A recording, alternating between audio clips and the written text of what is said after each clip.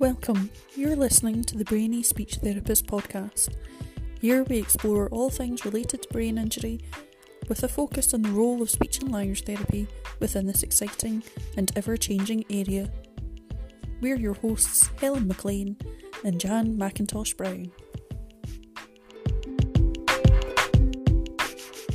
Hi everyone, I'm Jan. Welcome to our episode. I'm Helen. Welcome. This is part 2 of our multi-part episode all about single case experimental design. Go check out the first part if you've not listened to it yet. Hopefully that'll make this upcoming episode make a bit more sense. So if you have listened to it, we've got a short message and then we'll get right back into the episode.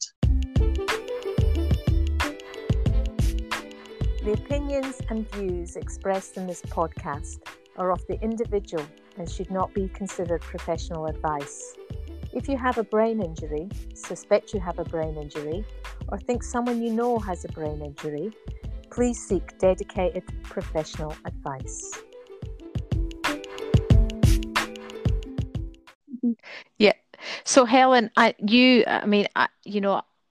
we work in different environments, so I do often have the flexibility to sort of change how I provide services. However, in your setting, it would probably be unheard of for you to provide an intensive program. Would you think about maybe different treatment approaches? I think it is interesting listening to how you're kind of approaching that and thinking through, right, how could I maybe develop some develop a kind of research project around this person. I think it's fair to say that you and we work in different areas, don't we? I am NHS and you're based with a charity, yeah. So I suppose there's a different degree of kind of flexibility there, yeah, that you have versus myself, and that's how it is. So yeah, I think it's interesting because a lot of what you're talking about is maybe not necessarily what we in the NHS would recognise as research, but maybe there are things that we maybe not necessarily look at in terms of single case designs, but we might look at what can we do to improve the quality of the service that we're providing, or overarching kind of themes in terms of improving aspects of service. So I think it's maybe a similar vein to what you're talking about, but we might in the NHS just have slightly different names for it.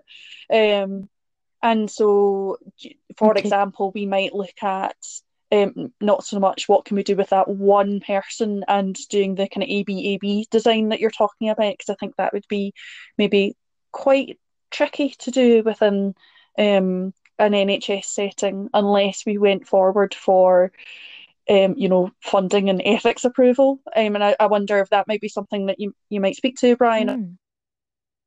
Differences between the NHS and for example, kind of other rehab settings where that might not be as much of a barrier, for example. But I think it's interesting. Hopefully, I'm sure there's lots of people listening to this who do work for the NHS who might be thinking, right, how would I apply that in my setting? I don't know, what would you say, Brian, in terms of kind of barriers to research, and do you think that they exist in different sectors? Okay, and you working in the community setting as well, so you're delivering your rehabilitation in the community. I mean that does create some barrier certainly to data gathering, because you're necessarily kind of seeing people, and getting a snapshot for how they're doing at the time you see them.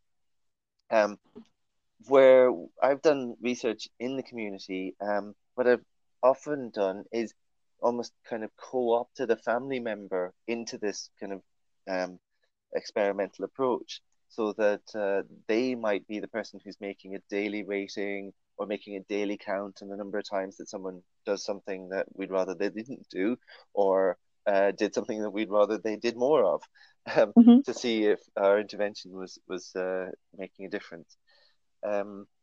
That's a really interesting idea. Yeah, I think perhaps certainly myself, and I'm sure lots of my community colleagues would say that we try and utilise family members, but maybe not consciously in the pursuit of enhancing the evidence base or research. But that's an interesting point to consider, actually.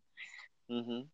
And increasingly as well, we're surrounded by technology that is data gathering and sharing that data with Google. But we could use that as well. So I'm just thinking of the basic step counter. So again, is this maybe more something that a physiotherapist would maybe gain from? They're looking at kind of overcome deconditioning. They might be able to look at how many steps was a person taking over the course of the day, then try an intervention which is motivational or paying them for getting over a certain number of steps or having them reward themselves for getting over a certain number of steps, and then seeing if that increases the steps and if that's maintained. So yeah, it's about thinking outside the box a bit then, isn't it? And thinking that we've got other ways of utilising the information around us. Yeah, and I'm trying to think of ways. Well, we could look at whether the benefits of actually having speech therapy. I don't know, Helen, how often, once a week, come and visit for a period versus more of a home-based partner providing the training or self-training, and see if having the speech therapist come is. And I think it's interesting making nowadays, a significant difference. More teletherapy going on and more kind of video appointments and things, looking at the impact of that versus maybe the direct feedback from the family member or something.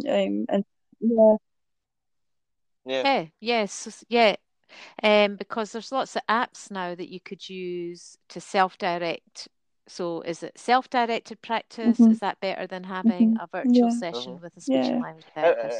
I've actually just thought of like a way of taking repeated measures of someone. So loads of people now carry devices around that have voice recognition on them. You can, on just basic word program on your computer now, you can have it recognize the voice. So if someone's speaking in a dysarthric way, you could have them just speak to words, on a daily basis. And then by looking at the number of speech recognition errors that the computer is making, that could be just an independent assessment of the computer's rating level of dysarthria. And I think that's such an interesting point, because I can think of one or two cases that I've had, or people with dysarthria who maybe do use their Echo Dot or their Alexa or whatever device, and they maybe just kind of report that, I'm starting to find it easier to use that now. I'm not having to repeat myself more. But there's just that interesting point of taking it to the next stage of turning it actually into something that is a bit of a single case design, isn't it? So I think for me it's Helen. I'm very much that person who maybe doesn't even realise that you're doing things that are single case designs, but listening to you, Brian, I'm thinking, actually, I can maybe think of lots of examples of people you've done this without even really putting that label on it, which is interesting. And I would love to hear if people are listening to this, if they may be having a similar light bulb moment. It is. It's exciting. Well, maybe to emphasize this a little bit more, one of the people who really influenced me in my thinking and actually provided some of the statistical tools that I used in the early days was John Todman. And John Todman, he's now deceased, a really great guy who worked at the University of Dundee. He worked in the computer science department, but he worked with speech and language therapists looking at how people fared with various pieces of then very expensive AAC. So he was motivated to show that, for example, people had more conversations with the AAC than when they hadn't that support. And then kind of was able to demonstrate, in a robust and rigorous way that they were enjoying a greater quality of life because they were having more conversations. And then demonstrated that using single case experimental designs. his son Jonathan has, I think, like edited and republished some of his work.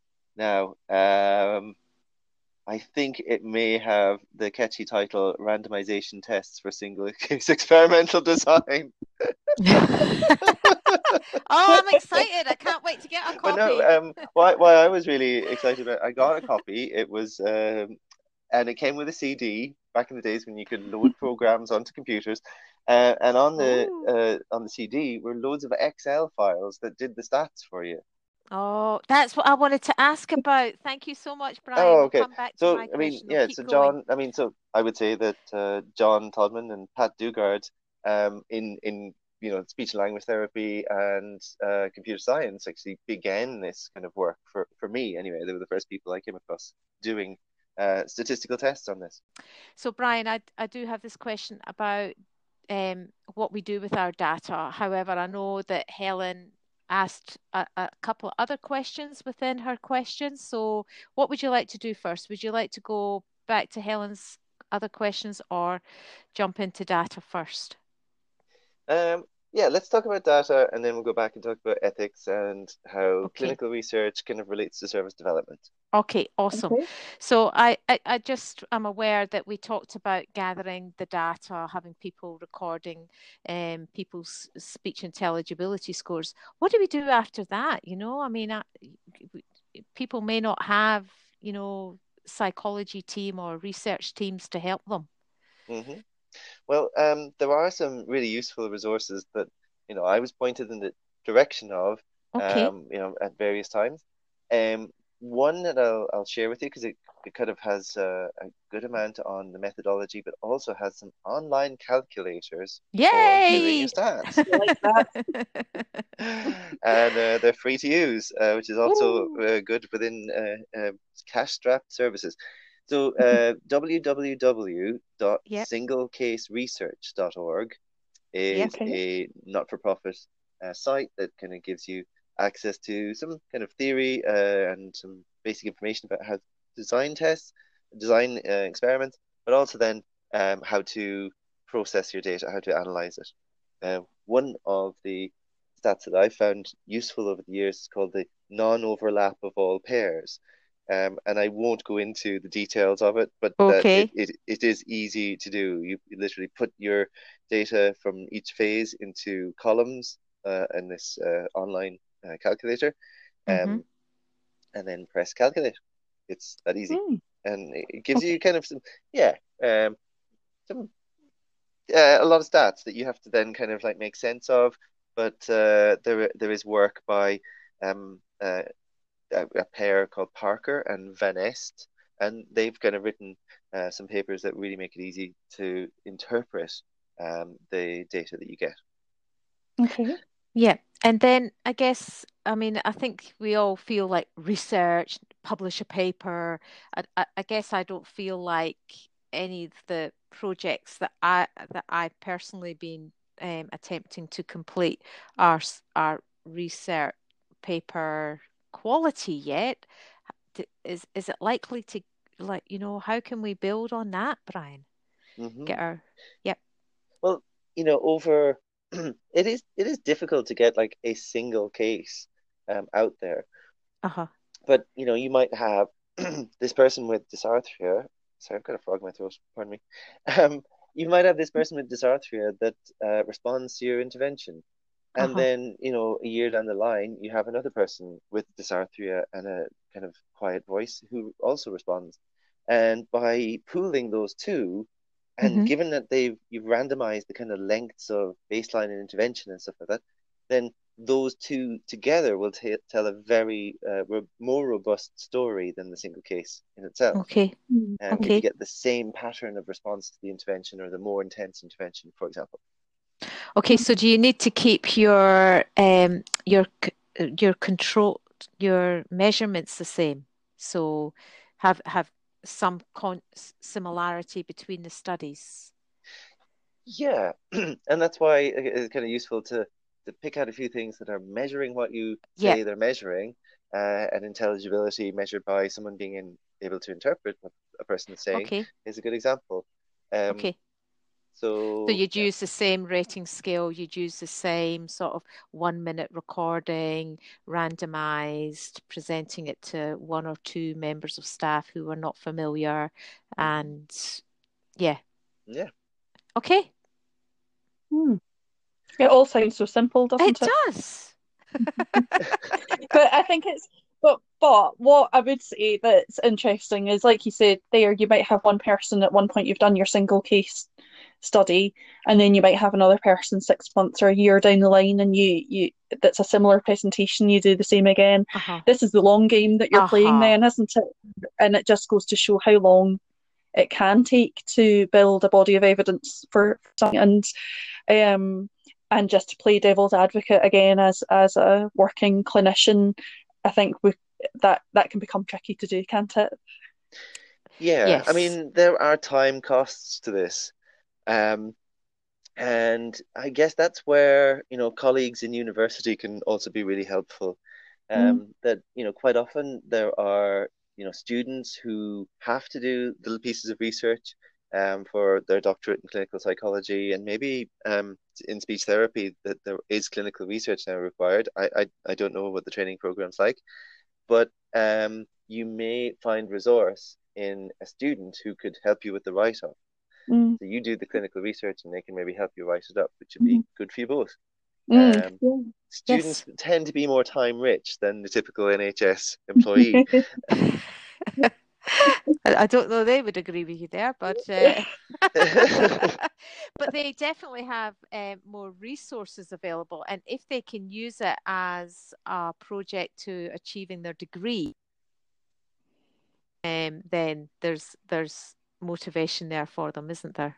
Absolutely, yeah.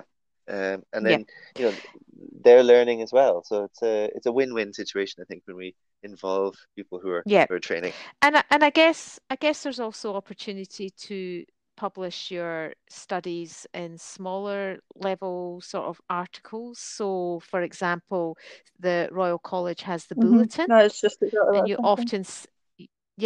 often see small research projects within the bulletin, so it builds your confidence a little bit doing it that way too. Absolutely. Yeah, and I'm thinking of things where back in the day when we could all attend conferences and there would be posters and things like that. Do you know that? Yeah, remember that.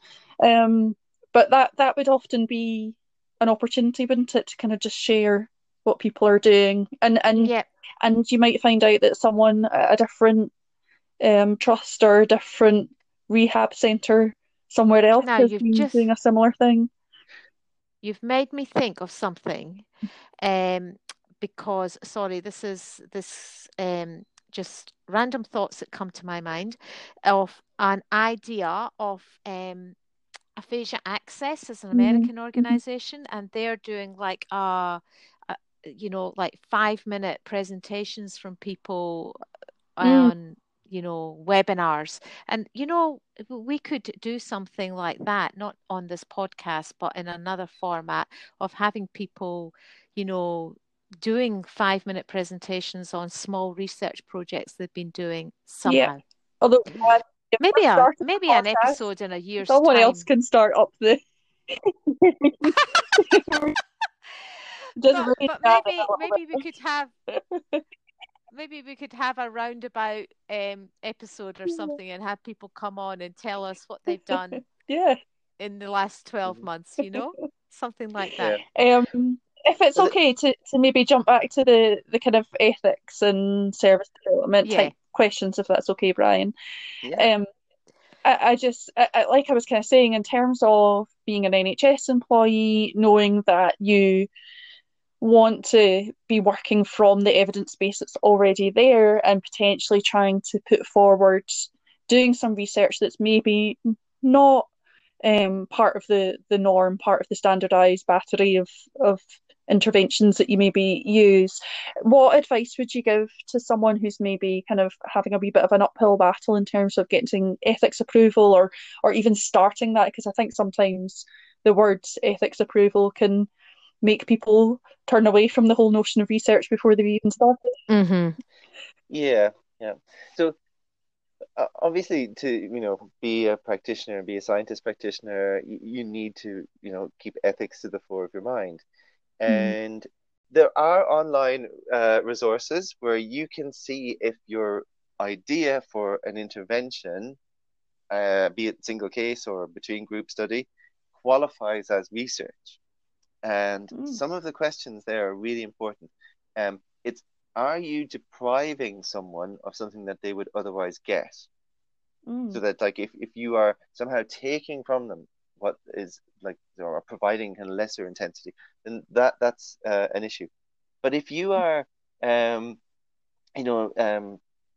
not randomly assigning someone to get treatment or not get treatment, then that removes a lot of the ethical barriers. And so a lot of single case experimental designs can be conducted without formal research ethics approval. The reason for this is that you as a clinician are kind of reviewing the literature, and you can see that, like, for this person, that what is normally done is probably not going to work, but that you have got this clinical hunch, and your clinical judgment is that more intense intervention will bring about more of a change. You can then try that out. And so where do you find that information, Brian? I want to say the National Institute for Health Research. Okay. Has an online kind of you may want to fact check that. But that's what I remember. Yeah, we'll double check that. If any of our listeners know, they can let us know. And I guess what I'm hearing you say is that, so for Helen's situation, if we were looking at virtual sessions with speech and language therapists versus self-directed practice, it could be that you're going, okay, well, we're going to take some measurements while I'm actively involved with this person, and then take some measurements after they've just been, like, on a therapy break, which was planned anyway. Yeah, I think that's that's a really helpful resource to know about. I think that NIHR, if we're all thinking of the same thing, is one of those resources that is there, but maybe don't often get the chance to have a look at. So this is hopefully the benefit of something like this podcast, where it reminds you of things that are out there, that just sparks an idea, and you can go and double check that. No, that's really helpful, Brian. Can I just ask a question of you guys as podcasters? Is it okay to admit that I've been Googling as we're talking, and that maybe? Okay. Of course. We're adult learners. We don't keep everything in our heads. We have to. We just know where to find things. And so I did a search while we were talking there for National Institute for Health Research. Is this research? And it came up with nihr.ac.uk. So it does seem to exist. Okay. Remove that need for fact checking. That's fine. Okay. So your brain was accurate. And so there was another question we were going to talk about. I'm conscious of the time, so I think I think what I was just. I mean, you'll notice, Brian, I'm not. Sometimes my thoughts contain a question. Sometimes it's just existential output. Thinking, But yeah, I suppose, again, just working in the NHS, I know that maybe what we might not necessarily call research, but I think what I was labelling it was things like, we're looking at service improvement or quality improvement projects. And I know in the NHS, certainly in the board that I'm in, quality improvement and service improvement are big deals, and that's what we would maybe call it. But it's not entirely different from what you've talked about in terms of single case design. It's just the idea of a notion of, will something work, and you're taking it through a specific process, whatever that process might be. So I suppose what I would want to maybe kind of demonstrate to our listeners is that actually, if you're a therapist listening to this, I really trying to do some research, but I don't know where to begin. You are probably doing it to some degree, and you're on the right lines, even if it's not necessarily something that might be ready for publication in a journal. Would you say that there's a big difference between the notion of something like service development and clinical research? Mm-hmm. Okay. Now, I think that any therapist or person working to rehabilitate other people will have a feeling. You'll kind of develop a kind of clinical nous over time. You feel like actually the way that I used to do this or the way I was taught to do this is not as effective as this other way. So you can either do that then in an audit cycle where you measure everybody who's getting that kind of treatment currently, and then you change your practice and you measure them again and see if there's a difference. Now, that's like it's a poor quality, like audit can sometimes be poor quality research. And I don't mean to say this like with any kind of offense to people involved in audit, but it serves a different purpose. Yeah.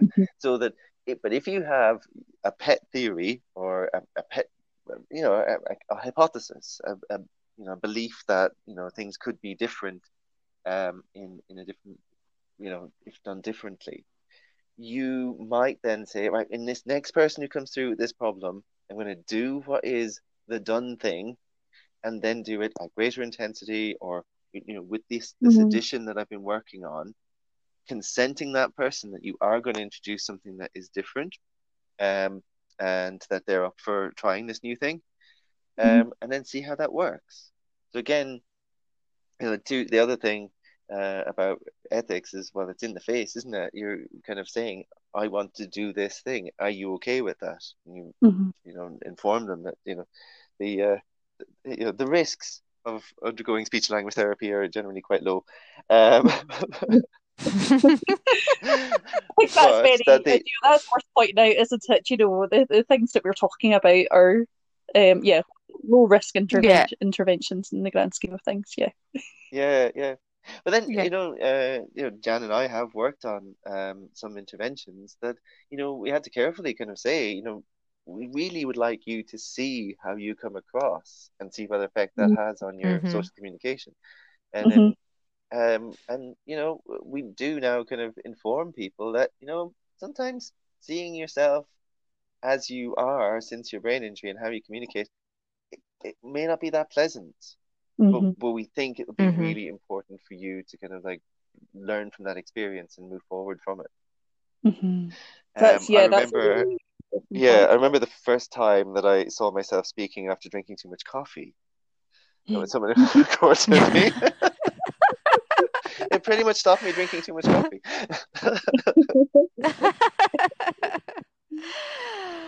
We'll have to have you on as a guest in the future, Brian, and we can talk about other aspects of working with people with brain injuries, because I'm sure we've got lots of stories to share. Okay, so do we feel like we've explored this topic, at least to a very surface level? Dip our toe in the water type level? I think so, yeah. We feel happy with the kind of level we've chatted about things as a first time recording anyway. Well, you'll be a frequent guest if unless you're thinking, oh, this was awful.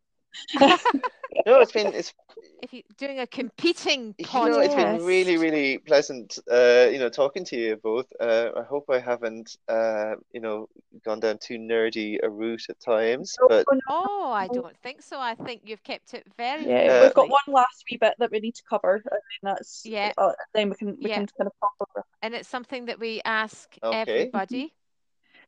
So everyone who comes on, we ask them to give us one kind of key idea or tip that they would like to highlight. So, Brian, what's one key piece of advice or key idea that you'd like to give our listeners if they're considering undertaking some research? Oh, key idea. So I'm probably going to end up quoting, Professor Shane O'Mara from Trinity. Do everything for a reason. So that like a lot of what we do is accepted on authority. Somebody once said, do it like this. And I think that questioning that every now and then leads to really useful steps forward in our disciplines.